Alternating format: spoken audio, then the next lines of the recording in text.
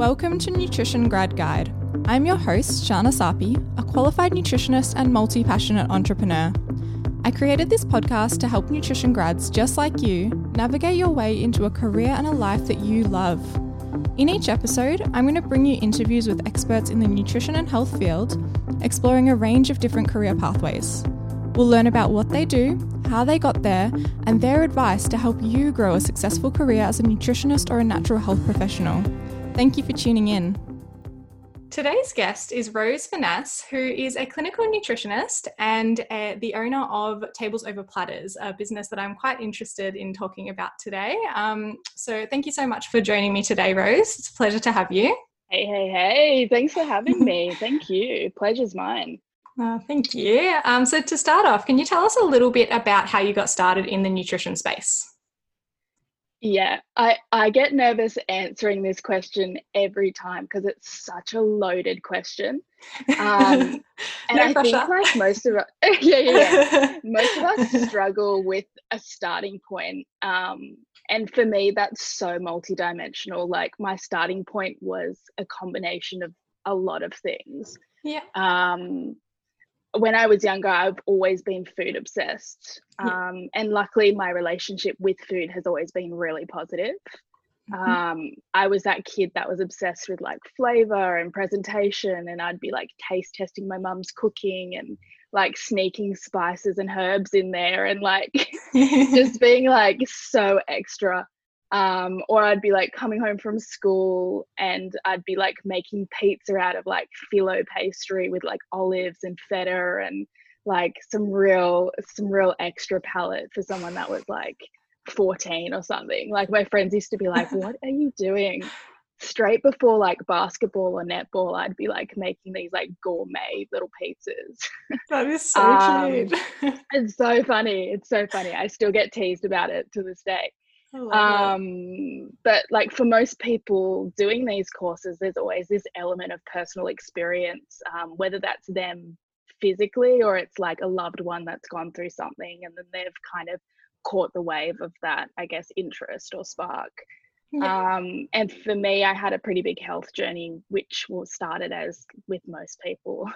You'll start seeing like clients will always have like a beginning point with like a glandular fever or some sort of viral, condition. So that for me led me down to like a lot of digestive issues, and I had really severe GORD, so gastric esophageal reflux, and I kind of had intolerances and sensitivities that came up and chronic fatigues. And so for me, what was a really positive relationship with food kind of took this really bad breakup. And it wasn't because I didn't want to be eating what I wanted to be eating. Like I was always a really healthy eater, but like there was this real juxtaposition of like the healthier I ate, the sicker I got. Wow. So it was this real kind of sway into nutrition for a number of things. Yeah. But definitely my interest in my personal health led me on that final step for sure. Yeah, wow, okay, interesting.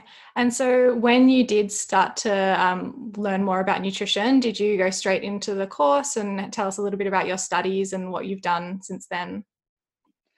Yeah, I'm laughing because like my initial step in that direction, I wanted to be a paramedic. Like I really loved conventional medicine. Yeah. I have parents that are in emergency services. So my initial step was more conventional. And then I kind of tiptoed into nutrition just because for a number of things, it's a lot easier to get into our degrees. Luckily for people that haven't had, I guess, the best start with ATARs and whatnot. For me, I was, I guess, compromised because of my health with an ATAR. Yeah. I didn't end up getting one because I was so unwell. Yeah, wow. But for me, my career, I guess, once I had graduated into nutrition and took a step into the job force, it looks scrambled. Like my eggs are in all baskets, and it still remains that way. And I truly love working that way the most. Yeah. For me, I do online. Yeah, I love it. It gives you an element of, I guess, working out what you love and what you don't like and what you could pass on. But for me, I do online consults for my own personal brand. So I practice under Rose Finesse. I'm also a practitioner for a virtual multimodality e-clinic, which is under Teresa Cutter. So she's the Healthy Chef Girl. I'm sure you've all heard of her. Yeah. And again, that looks pretty similar to my own setup. It's mostly telephone and video-based consults. And those things are not to a full-time capacity. They're mostly part-time, and I'll work those kind of around business hours. So I'll do that sort of like outside of the 9 to 5s, which I feel like aligns with most people and most clients, because, you know, like us, they're working 9 to 5. So it kind of tees up really nicely. I do a lot of like recipe development and writing. So I'll do that for like brands and association boards. So I've done a few kind of nutritional articles, and that's really cool because it like adds to your credit points. So when you sign with a board as a member, you'll have to start doing all these, you know, different independent things to start getting your credit points up. So that's one really cool way of doing that. And I'm thinking where all my eggs are. I also work full-time with a travel insurance company doing medical assessments for pre-existing conditions. So for travelers that have medical conditions, I'll be like the assessor. I'll do their conditions. I'll let them know their coverage options and those sorts of things. So for me, that was a really quite strategic call, taking that on. I wanted to be financially stable. And I wanted to have the financial freedom to be able to put my eggs in all the baskets. So not only is that like a financial security blanket, it's also allows me to brush up on medical terminology and like conditions, and it's something that is actually really, really important to me, and I really value that. And lastly, I do a catering business. So I have Tables Over Platters, like you mentioned. This is like my little baby. And it's a grazing table business. So it's built on whole foods, and seasonally and locally where I can find sourced foods. Incredible. And that again is kind of like where I can book people in. It looks a lot like weekends. Sometimes my weekends are like loaded with things. But it's fun. I really enjoy it. I really enjoyed it. It's really creative. And it's, it ties into my little like creative nook. Beautiful. Well, you do so much. It's a little bit like an organized chaos. Like I promise you it's organized, but it's like, it's a chaos. It's a chaos, and I love it. Like I love doing hundreds of things. Yeah, they all sound so fun. So let's go a little bit more into each of those and go more into detail, because that was a lot. You're like, where do I go? Which one first? Let's start with the clinic side of it. So did you start doing clinic? Actually, this is probably going to tie in with the full-time job as well. Did you start them around the same time, or did you do one first? Tell us a little bit about that timeline for you. And how you've gone about growing the clinic while still working full-time. I guess like if we jump into like practitioner-based work, I feel like when we're at uni, we're molded for that career outcome, whether that's something that you are expecting or not. Our degrees kind of finish in this work experience space and this real like nurturing sort of direction of like, this is where you're going. And for a lot of us, it wasn't where we wanted to go, and it wasn't where I wanted to go, but I saw value and I guess connection in doing that. So straight out of my degree, I set up like a remote means, which ironically with today's crisis is like the best thing ever.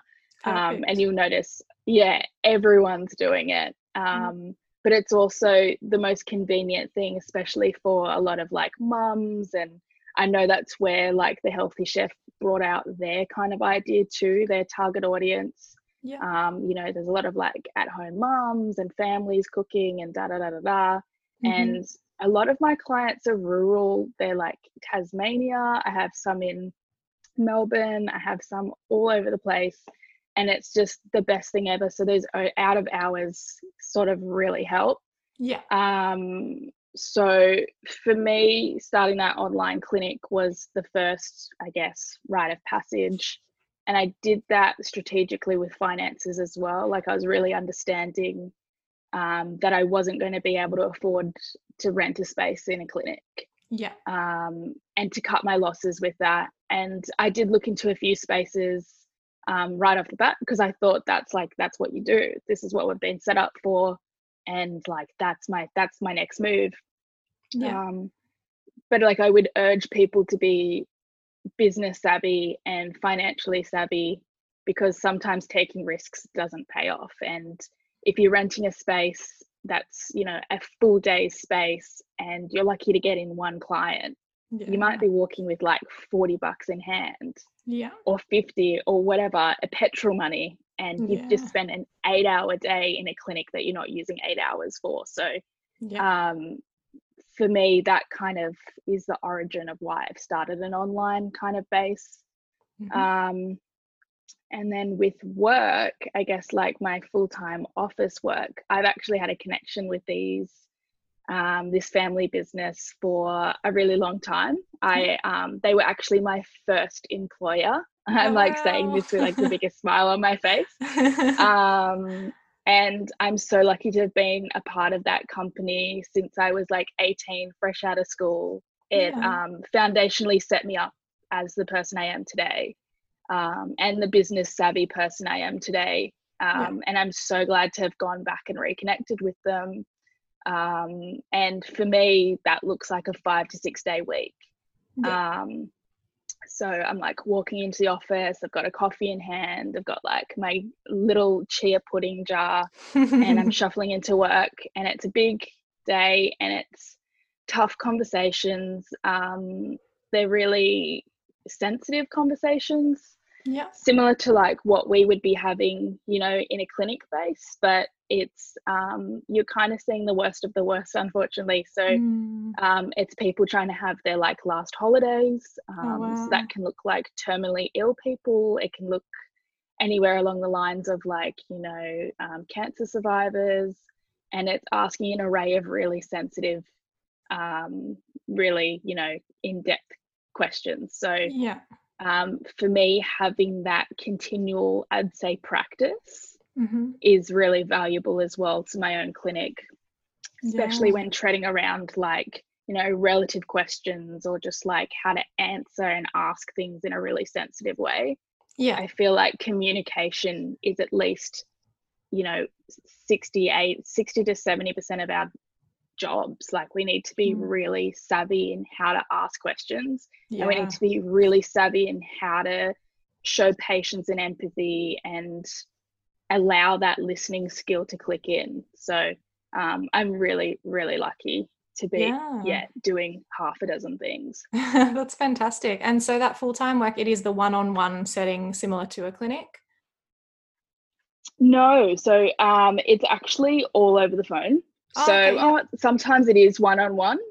We do get like walk-ins, but just because it's a national and now an international product, it's literally phone calls. They can last up to like 5 to 10 minutes. Some can last up to 40 minutes, depending who you get, depending on what like the array of conditions are. So it's predominantly over the phone, but we do get some face-to-faces. Some of the oldies like to come in and like see you and see lip movement. That's why video is so important for some people. It's not just having that face-to-face connection, which we love, but it's also like my grandpa as well used to do it, would be lip reading and trying to keep up with what he can't hear. So technology is kind of amazing. It is, it's great at keeping us all connected in many different ways. It's great. Wow, okay, so that sounds really interesting, and it's good how you mentioned it does keep you really up to date with all the medical terminology as well, so it would really benefit your clinical practice and everything else that you're doing too. So when it comes to what you do in your clinic and your online clinic, how have you found building up that client base, and what have some of the tools you've used to build the client base up? Yeah, it's a hard one, and it's a really intimidating one, especially straight off the bat from school. I call uni school, so if I keep saying school, I mean uni. Yeah. Yeah, because you come out of uni and you have nothing, you have no clients. You might get one or two that have come to work experience. I don't know about everyone else's setup, but my uni was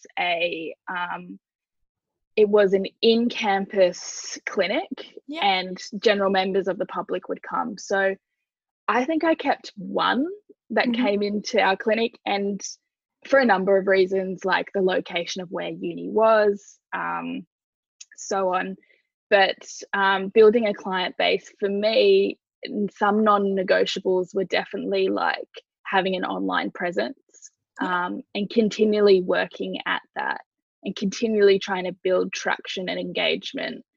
And I think something that's really underrated or undervalued is collaboration.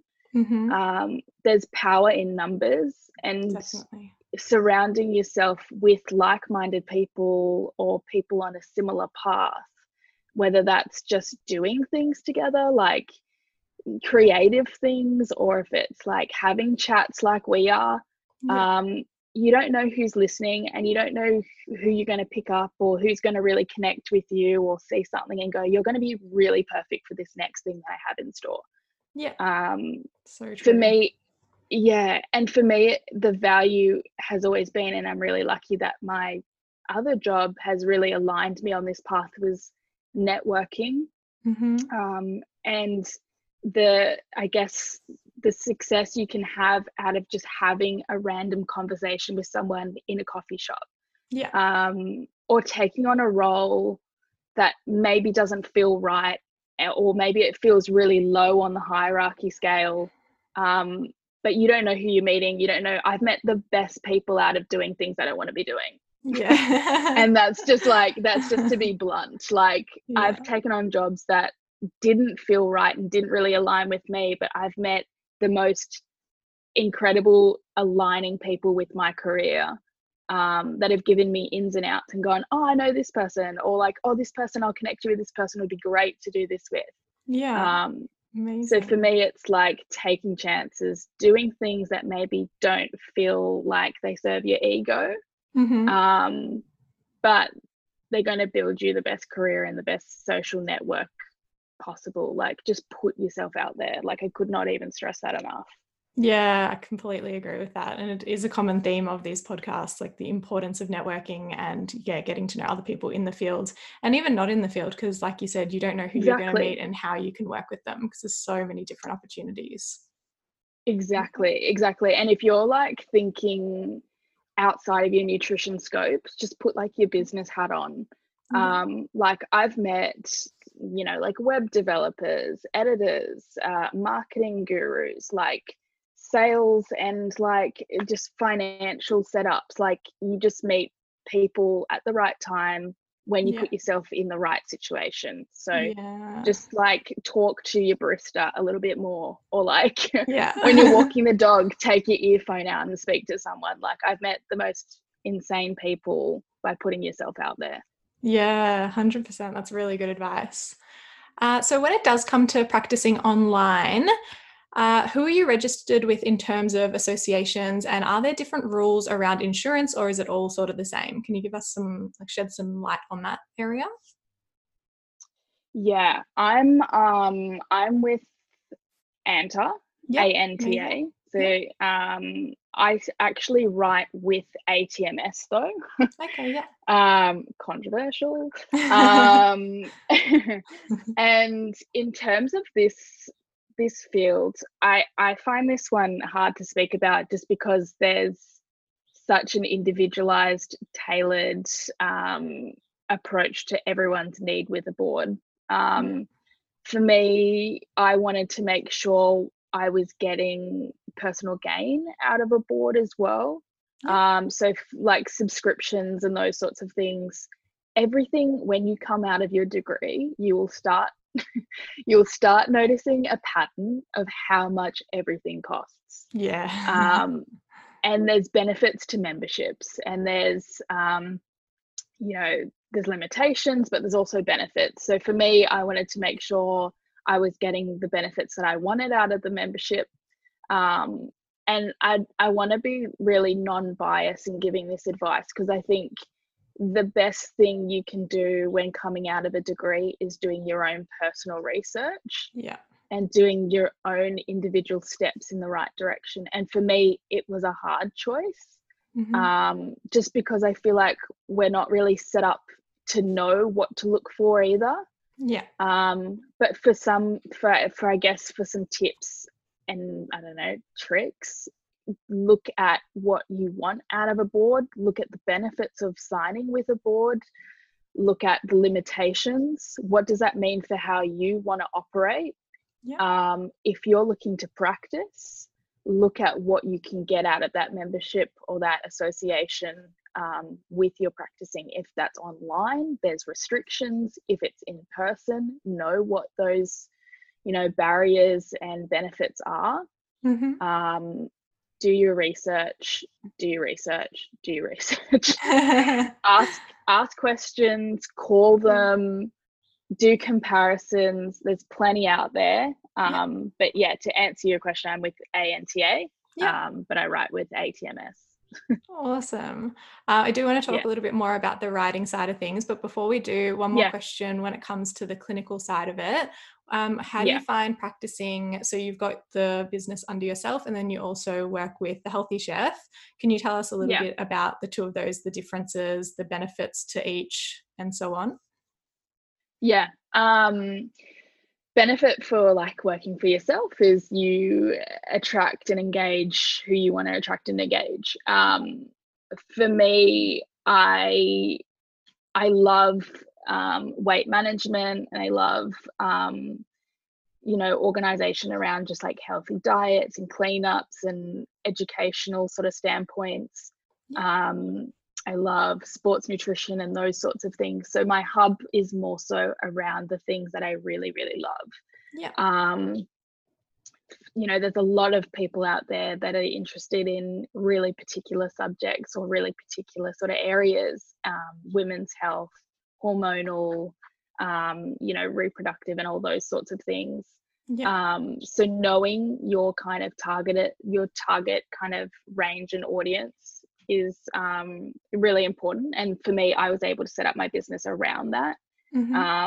With the Healthy Chef, I do similar, but the benefits of working with someone else is what you pick up from the business, what you learn, tips and tricks for what they do and what they're successful and why they're successful. Pick up on things that other businesses or other people that you're working with are doing correctly, and apply it to your own business without obviously doing the whole snatch and grab. And you take what inspires you and apply it to your own business. And for me, with the Healthy Chef, they're such a successful group of people. And I say people because there's a team behind Teresa. There would have to be. And if you've followed her, you'll know that she's dabbled in products and functional foods like proteins and those sorts of things, and she's got recipe books, and she's doing half a dozen things, and then she launches this e-clinic, and she's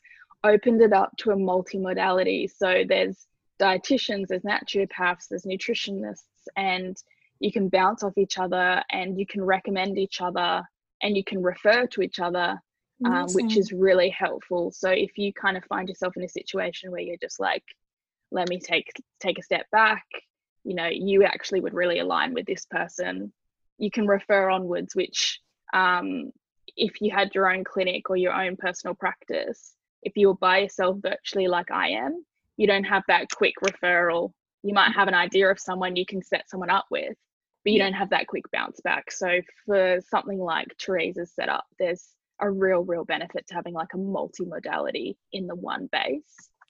So that's real cool. Incredible. And do you find working with her and under that clinic helps with finding clients? No, not particularly, just because I don't take when I say no, it's because I'm not dealing with the marketing side of it. So with the Healthy Chef, they do all the marketing. Yeah. So they're finding you the clients, is what I mean. Yeah, exactly. Sorry, so I probably they're worded that wrong. they're getting all the clients, and they're basically setting you up with people. Whereas for yourself, you're doing your own marketing, you're doing your own promo, you're doing your own social medias. So with Teresa's setup, it's like show up and turn up. That's awesome. But obviously what you do with yourself and your own websites and your own social media is really important, because people look. Oh, of course. People investigate. We do it all the time. So what you're doing with your own personal brand is really beneficial for someone else's brand. So I'd say, making sure you're in check is really important, beyond if someone else is doing your own marketing. Yeah, brilliant. And in the way that they are finding your clients for that aspect of your clinical practice, do you have like set hours that you set aside for the Healthy Chef, or is it just they let you know when there's someone interested, or how does that work? Yeah, so how it works is we have like working calendars, and we will just stencil out when we're available, when we're not. For me, I set aside my entire weekend to the Healthy Chef. And that's for like months in advance. I will just like pencil them in so they have the entire weekend available for me. And for my own clients, I'll schedule that more so around the week. If there's spaces in the weekend, obviously I'll utilize them as well, but it gets like a little bit tricky with catering. So for the Healthy Chef, I'll give them my entire weekend. Yeah, cool. All right, let's talk a little bit about the writing side of things now. So how did you get into health writing, and what does that involve? So I've always really, really liked writing. I've really enjoyed the physical result of writing, like having a piece of your work that stands still, whereas a lot of our work kind of disappears behind closed doors. We finish with a consult and you never see your work that you put in unless it's a result from the client. So my writing kind of affair started at uni. I think I really found that out when I was doing research subjects and whatnot. I got started with a lecturer actually from uni, so that's why networking is really important, people. So my lecturer got me started. He kind of influenced me to give it a go, which I didn't think I was going to be very good at, to be honest with you. Not because I couldn't do it, just because I guess like you think back at like marks that you would have got at uni and you're like, shit, that wasn't a very good mark. Like, how am I going to do publishing this with a board or something? So with practice came a bit of confidence. So I definitely give that up to my lecturer, kind of persuading me to do it. And then I always have this real, like, I have a fun kind of quirky sense of writing outside of the medical kind of stuff. For me, I like doing contributions. I've done quite a few with like Honest to Goodness and other brands, and writing fun kind of, upbeat things with a little bit of humor. That stuff I really, really enjoy. Along with like recipe development and those sorts of things. Amazing. And so how do you find these sorts of opportunities, or do they find you? Oh, I definitely go looking. I definitely go looking. Nothing's going to find you. Like, I just feel like nothing is going to find you unless you put yourself out there. And I guess one piece of advice I would give to new graduates or people that are even still at uni, you can still do this at uni, is just go reach out to people, go slide in people's DMs, go email them, find their websites. Even if you don't know why you're doing it, like literally send them an email. I'll send them an email and just be like, here's me, this is what I do, here's a resume, here's an example of some of the stuff I do, let me know if there's something that aligns. And like sometimes you don't hear back. Sometimes you do, and they're like, thanks, like, yeah, we'll keep it on hand. And then like sometimes it would just click and you've got an opportunity and someone's like, yeah, we want you to do X, Y, and Z. Yeah. And you're like, I said that weeks ago or like months ago.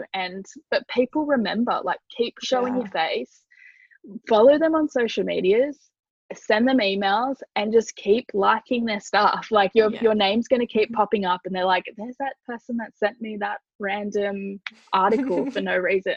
Like people will just see your face, see your name, and they'll think of you. Like it happens, it works. Yeah.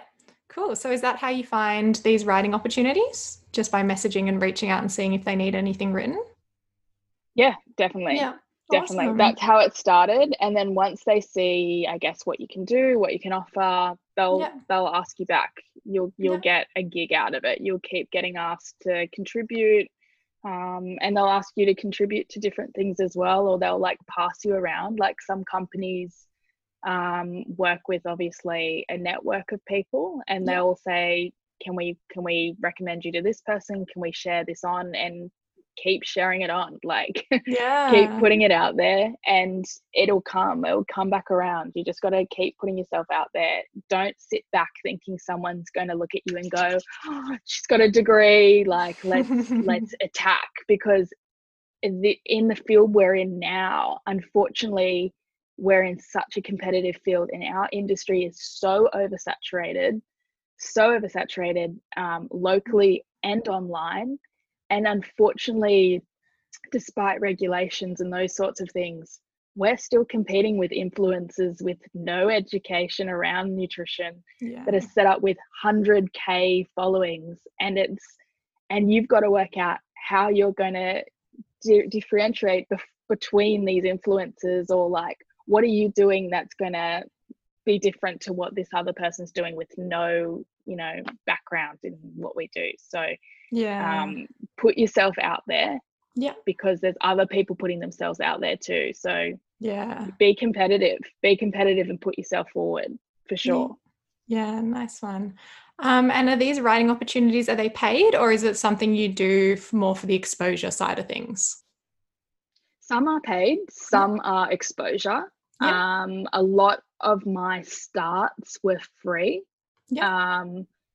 And don't be discouraged by doing that. I think when I graduated, half of my work was free work. And I knew that going into that, but I wanted to build relationships and I wanted to build network circles, and I wanted to show them what I could do, which could then lead to paid work. And also by doing that, you then have a portfolio that you're building and you can send on to other people. So I'm not scared of free work. I see value in doing a lot of complimentary work, but definitely I am at a point now where I'm able to turn things down or ask for money, and feel okay about it. Whereas previously I just felt like I've just got to say yes to everything, and I've got to take every opportunity that comes up, just because I don't know when my next one will come up. So definitely don't be scared of working complimentary with brands, or with people that could lead or build you to paid work, for sure. Like there's value in it. Yeah, that's really important advice, especially as you are trying to build up that portfolio and build up the experience too, because a lot of people do want experience, and unfortunately you need to go out and get it somehow. So doing things like that is a perfect example of how. Yeah, exactly. Yeah. And when it comes to the recipe development side of things, is that similar, where you go out and you're approaching people, and then they pass you around their networks? Or tell us a little bit about that side of everything. Yeah, very similar. Very similar. You'll notice, I feel like every other person and their dog is doing recipe development straight out of uni. So again, it's oversaturated. And you've got to find like your niche and what that looks like. So a lot of people will kind of build themselves around their own ethics or their own diets, and like whether that be like, strict keto, or it's like vegans, or it's, and then every single recipe from that person is going to look like that. For me, I strategically haven't done that. I have food that I eat all the time, that my family eats all the time. And for me, it's versatile and it's a broad range of things, but it works with brands and it works with, companies. Yeah. And I started doing a lot of, again, complimentary recipes, or I'd be making recipes for my own personal brand and website, and I'd be uploading them and I'd be tagging brands and I'd be sending them to the brands. They'd Yeah. be reposting, they'd be sharing. And then again, this networking and social sort of group happens. Yeah. And then you get passed around and it's the same kind of circle. And again, I was reaching out to companies or groups of people and saying, this is what I do, here's my work, I'd love to be involved, here's my prices, and da da da da. And it eventuates to paid work. So Amazing. similar, very similar. Yeah, fun. And do you take all your own photos and do your own food styling and everything? Yeah. Yeah. Everything I do by myself. Yeah. Yeah, nice one. Do you have any tips around any of those things? Any photography tips or styling tips? Yeah. I'm not I'm not like a professional photographer by any means. So I definitely don't have a lot of advice around that. I think if you've got a creative eye, you'll work it out for yourself for sure. Look and kind of study what great photographers or stylers are kind of doing. Yeah. Build yourself like a little, and I do this like with my catering gear stuff as well, but like build yourself a little brand, I guess, like work out what aligns with you, what look aligns with you. For me, it's kind of very like rustic kind of home cooking, and it's not expensive gear. You don't have to buy the best pottery and the best ceramics. Like go to Kmart and get 2 different types of bowls, like 2 different types of totally, like you don't have to be flash, like you don't have to start flexing on people because you've got like pottery and ceramics. Like work in your financial means, go down to Vinnie's and stuff, like work it out. Sometimes I'll get like, if I go get flowers or something and it comes with like a really nice brown piece of paper, I'm like, great, I'm going to squirrel that away and I might be able to put some hot chips on it or something. Like I'm resourceful with it. So yeah, you don't have to spend a lot to make a lot. Yeah, such good advice, and so important too, because I think you do see a lot of those food photographers with their fancy pottery where it's like $50 a plate and you're just like, I can't afford that. But these days with Kmart and with op shops, you can find some incredible pieces for like a fraction of the price. Yeah, and if you're not going to take your career in that direction of photography, there's no point. Buy a secondhand camera. Like you don't need to have the best of the best. Like I bought mine secondhand, and like, I mean, I've invested some money because of everything collaboratively comes together and you're like, funny. But yeah, I've bought things secondhand. I've kept things. I've taken things from op shops. I've Kmarted. Like, just be resourceful. Be resourceful and work in your like financial means for sure. Yeah, definitely. And even these days with iPhones, I know a lot of people just take amazing photos on their phones. So yeah, it's so true. I completely agree that you don't need a fancy setup. No, iPhones are such good quality too. Like you can literally go to Kmart and get one of those iPhone tripods that are like what, $12, and then you've got a little at home setup with your iPhone. Sometimes, admittingly, I just take it with my iPhone because I can't be bothered to get my camera out. So yeah, that's a great tip. Good idea. Awesome. So I think the only thing we haven't gone over yet is your business. Do you want to tell us a little bit about Tables Over Platters? Yeah, so Tables Over Platters was this was probably launched about 1.5 years ago. So I was probably about 6 months out of my degree. And like most people out of their degrees, they're like struggling for money. They're trying to work out their passions. For me, I had like a real stalemate with nutrition. I wasn't using my creative flair that I really, really value. And I was doing recipes and those sorts of things, but it becomes really stagnant. Like it becomes really, okay, I'm writing up quantities, and like I'm doing the same formatting over and over again. And I have a French background, so for me, cheese platters is just a rite of passage. Yeah, amazing. they're at every they're at every family gathering. And I'm a real like extra person in terms of like condiments, sauces. Like I love everything that goes with everything. Yeah.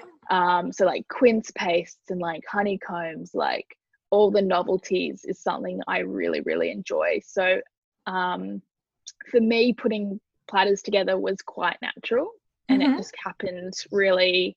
I can't even put a standpoint in time where I went, I'm doing this. Like it just kind of happened. Yeah. And I'd seen a few on Pinterest and gone, they look incredible. Like, and I was attracted to like bigger the better. So like 3-meter long tables, I was like, I would just love to like get in there and just go. So for me, I just thought tables over platters. I wanted to do tables more than platters. Is where the name came from. Me and my friend Katie were like, we need to like somehow say tables, not platters. Like, I love it. So that's kind of where that came from. But for me, I remember my first table was actually my cousin's baby shower, and that was probably like a 2-meter long table. And straight from that first table, I was like, I can do this easy. Like, it's so good. It's like this, you know how you see like on movies, there's that like shaved ice piece. It's like the I just feel like it's the point, it's the talking point of a party. It's like the talking point of an event. You walk in and you're like, whoa, they've catered. Like it's not sandwiches on a tier. It's this smorgasbord of just food. You could put it in any scenario. You can put it in weddings, baby showers, engagement, anything. So I knew there was kind of a market for it, and I launched it very steadily.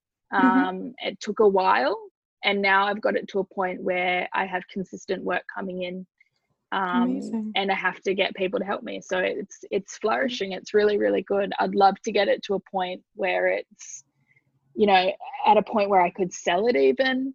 But yeah, it's something I really enjoy, and it separates me from doing the same mundane kind of routine that my week to week kind of looks like. So I'm really, really lucky. Yeah, incredible. So how did you go about building that up? Was it a lot of word of mouth or a mixture of that and social media? Yeah, a bit of everything. Like social media for sure. Like I just every day I'm really consistent with putting photos out, building tractions. I do a lot with businesses. So one of my favorite businesses locally is Home on Darley. So they're like a homewares and kind of like a linen shop, and they have all my sort of platters. So I work with them with getting cheese knives and platters, and they have the most beautiful arrangement of things that I use on my tables. So I'll do tables for their like Christmas parties, and their customers come in and they can see how I've put together a cheese board with some of their items in store. So there's things like that, and word of mouth travels. It's doing a really good job at a wedding, and then putting your business cards out, and people go, shit, I've got a wedding coming up. This person I know has got an engagement coming up. It gets passed around. And also taking on collaborative things as well. Like I've been offered a few times to do something with a brand, and to do it complimentary, and it's in store, and it has X amount of customers walking in and out, and your business cards are sitting there still. And it's word of mouth, and it's passing around. So I definitely online, but definitely word of mouth I feel like is really, really a big driver for sure. Yeah, amazing. And you mentioned it's now at the point where you need people helping you with it. So when did you reach tipping point, and how did you go about finding people to help? Yeah, I've had people start helping me with big jobs. So like for me, weddings are like, I need at least two people to help me, because they're huge tables. There's huge amount of foods. And I feel like people don't realize how long this stuff takes. Like for me, just to give you an idea, like setting up a table, like a 2 to 3 meter long table, can take anywhere up to 2 hours. Yeah, wow. Shopping for food can take up to an hour. And then you're at home doing ordering with wholesalers, that can take up another hour. Yeah. And then you're food prepping and washing and cutting before the events, that can take up to an hour and a half to 2 hours. Yeah. So for me, definitely with the bigger tables, I've been savvy in having someone help me. But more so when the booking started getting more steady, which has probably been in the last 6 months, that's when I've started outsourcing and getting help. Just because I've had people wanting to book several on the same day. And for us, we operate mostly on weekends at this stage. Sometimes I'll work in the middle of the week and sort out sort of, scheduling there. But there's lots of events that happen on weekends. So having that extra set of hands on the weekends is, it's non-negotiable. I need it. Yeah, it sounds like it. Yeah. And how are you finding it's been affected now that events aren't running? Is it sort of on pause, or everything's affected? We're all affected. 100%. Literally every element of my work right now. I'm speaking like I have like a fully operational business right now. Nothing that I'm doing right now is operating. So I've had to close shop with table over platters until obviously public gatherings and allowances are available, but also I just wouldn't want to put people at risk. I pulled the plug pretty early because I was worried about like liability, and I was worried about, it's a very handsy sort of table. So I was worried about like, well, I don't know if someone's carrying it and they touch this piece of cheese and then this person gets it. Like I pulled the plug on that really early, but obviously now that it's eventuated and it's just a no-go, that's completely shut down until further notice. My office job is shut down until further notice. We're in travel insurance, and obviously there's no travel happening. So it's one of the biggest hit industries, which is such a shame at the moment. And our nutrition and stuff, that's still online, but you'll notice like with the crisis that we're in now, people are being money savvy and people are saving, and every business is taking a hit. So this is why being online is so important, and marketing yourself, be engaging, start your traction, keep going, because we're in this for like how long now? We've got like up to 6 months. So make use of the time. Like I've been really proactive and really productive, and I've taken it on as like a bit of a blessing. So I've as I was saying to you earlier, I was like, I feel like I was built for this lockdown. Like, I love being stuck at home. Like I'm such a homebody. I don't know, how are you going with it? Are you being productive? I'm the same. I do love the whole working from home thing, and I do find myself more productive because I'm normally in an office environment and it can be full of distractions, and I love it and love the office banter. But I'm using this opportunity to really focus on what needs to be done, and not just in my career as well, just even like in my personal life, getting things organized, cleaning out cupboards, things like that. It's kind of like, it's really nice just to do all those things that you're too busy normally to do. I've been doing the same. Like I've been writing lists every week. I say every week. It's been a couple weeks, but I've wrote a list every week and just gone, okay, I'm going through my whole food pantry. I'm going through my linen cupboard. I'm refolding everything, like the small life admins that you just don't think about.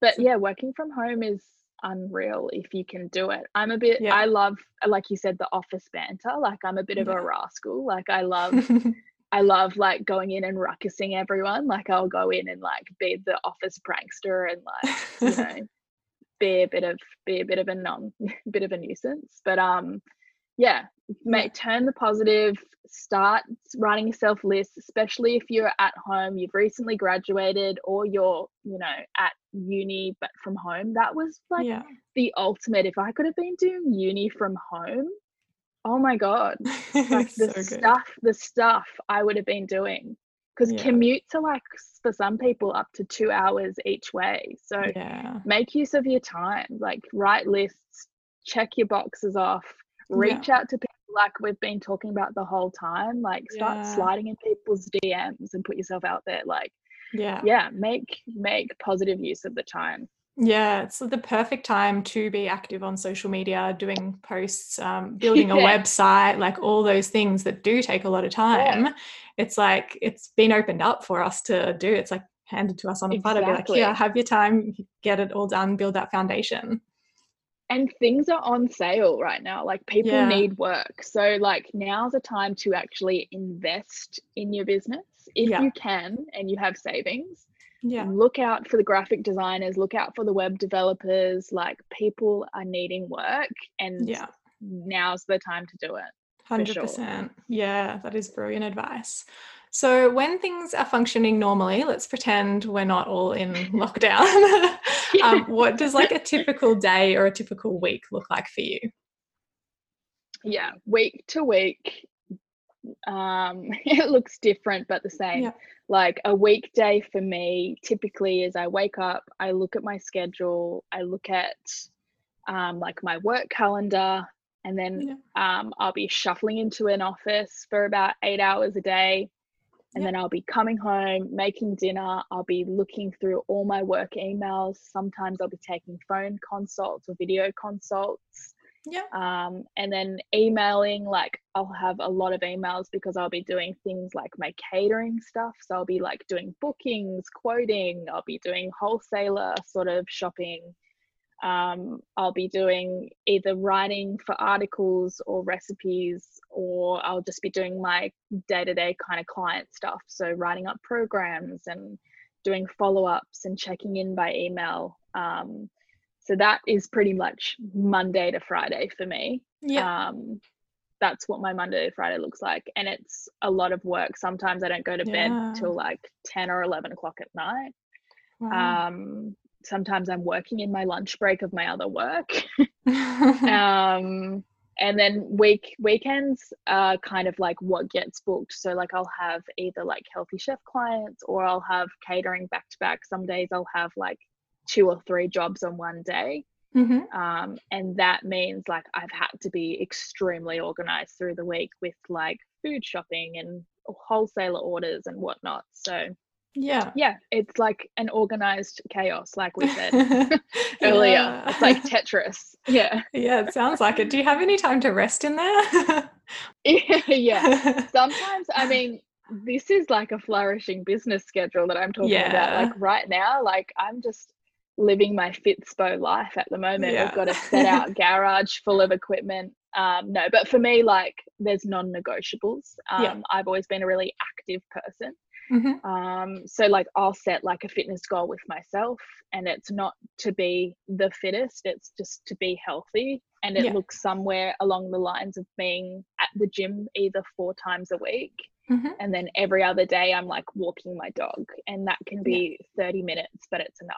So that's like a huge non-negotiable for me personally. And I'll always fit that in somewhere. Like I just have to have that, otherwise I'll go insane. Like you've probably noticed I'm a bit hyperactive with my hands. I'll start losing the plot if I don't start exercising. So it's good to do something for you amongst all of that as well. Definitely. Yeah, for sure. You need to. So I was going to ask, this is probably a hard one because you do so many different things, but are there any skills you recommend for other people who do want to go down one of these pathways? Or who want to juggle like so many things? Maybe that's a good example. What are some skills for people who do want to do so many different things like you? That's probably the question. I'm no master at it, but I think definitely being able to adapt, being able to communicate effectively, having interpersonal skills, patience and empathy. Yeah. Hopefully these things come naturally to the people out there practicing. But if not, then get experience, get work experience. I went to uni with so many youngins that had no work experience prior to doing the uni course. Yeah. And that's fun. But get out there and get work experience afterwards, because the things you learn from communicating, even in like a shopkeeper setting or even in a, you know, face-to-face retail, in a food shop, in a chemist, like go out there and just learn how to communicate, how to ask questions, how to do customer resolutions, how to adapt to different scenarios. Thinking on your feet is really important, because if you've sent out someone, I know people would get so rattled by this at uni, like if someone wasn't filling out a health questionnaire how they wanted it to be filled, and then they got it back from the customer or client and they're like, the things that I put on the questionnaire aren't answered, like I don't have the full diet recall, like the consult is stuffed before I've even started. If you can't think on your feet, like I worry for you. learn how to adapt and be like resilient to those situations. But yeah, I think being organized and accountable as well is so underrated. Like write yourself lists, set reminders. I'm that person that sets 5 alarms to get somewhere in the morning. And it's not because I don't think I'll get there, it's because I want to get there at a particular time, or it's because I wanted to do 5 different things in the morning and it's like prompting me. So I think you can apply that to any business or any situation. So I think if anything, just communication, adaptation and organization would be like the 3 take homes from me for sure. Yeah, they're brilliant tips, really good advice. So when it comes to what's next for you and what is your vision for the future and what are you working towards? Yeah. What is that? To be confirmed. It's such a loaded question. You're like, yes, tell me. For me, I know it's like a reoccurring theme from this conversation. It's writing and creation. I want to be at my most creative and calmest self. I want to explore maybe some more studying. I want to definitely contribute more sort of articles and published work, but I've always had like a passion for wanting to create something that incorporates travel, food and people. So that's something that I'm definitely working on. Amazing. Without spilling the beans to everyone. But yeah, I definitely feel like another tip to end on is make sure that you have your own personal projects and interests outside of nutrition. Otherwise you're going to lose the plot. Like work on something for yourself. And for me, that was trying to incorporate those 3 things and doing that as a side project. So yeah, a mix of things, ticking boxes. I could just keep rattling off things I want to do, but yeah, I definitely feel like studying is on the cards again. I've got like a really restless mind, like I need stimulation at all times. And I want to do more writing, and I want to explore that avenue a lot more for sure. Amazing. That all sounds really exciting. I look forward to seeing what unfolds. Thanks. Yeah. I look forward to seeing what you unfold too. Oh, thank you. So what would you attribute your success to date to? Persistence. Persistence and accountability for sure. I feel like I'm pretty resilient in terms of like, if something doesn't go my way, I'm not put off. I will keep persisting at it. And I'll keep persisting at people. Like I said, like I'll just keep like popping my head in the door and being like, still here, still here I am. So I think persistence for sure. Yeah, that's a really important one. Yeah, Nice. I think so. Yeah. And if you could recommend one mindset shift that is needed for a successful career, what do you think that would be? I think it would be dropping the ego.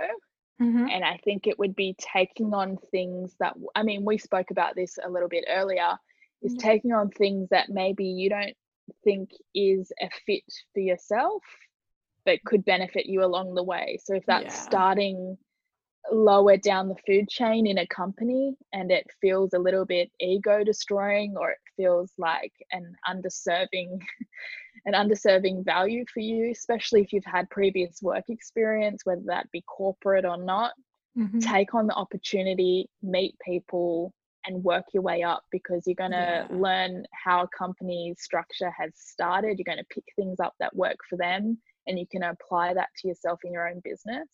Yeah. And you're going to climb, like, just take things on that maybe don't even feel right, but you can see value in. Yeah, there's lessons in everything, and it does make us into the person we want to be and the people we are. So, yeah, I think that Yeah, is really for important. sure. Yeah, Yeah, beautiful. absolutely. Yeah. And if you could recommend one book for every listener to read, what would it be and why? I dreaded this question because I'm not a huge Not a reader. reader? Like, I can't even pretend I'm a reader. I get That's all right. I get this thing called reader's guilt. If I start reading something, I feel guilty for not doing something else more productive. Yeah. And I'm not saying reading isn't productive. It's so important. I'm a huge podcast listener, Yeah. Do so you want to recommend a podcast? I yeah, I love would I would podcasts. recommend. Yeah, Yeah. yeah, I can tell. Um, a podcast I would love, for everyone to check out Yeah. is Cut Through Nutrition. Okay. Um, it's it's quite a good one. It's a guy that's there's two guys on it. One's a doctor, so one's conventional.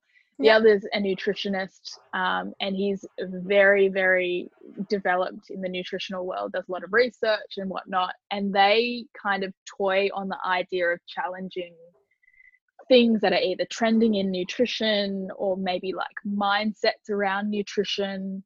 Yeah. So it's a really good kind of challenging one to listen to, especially if you're kind of constantly looking at trends and, developments on social media, and everyone's swimming up the same stream.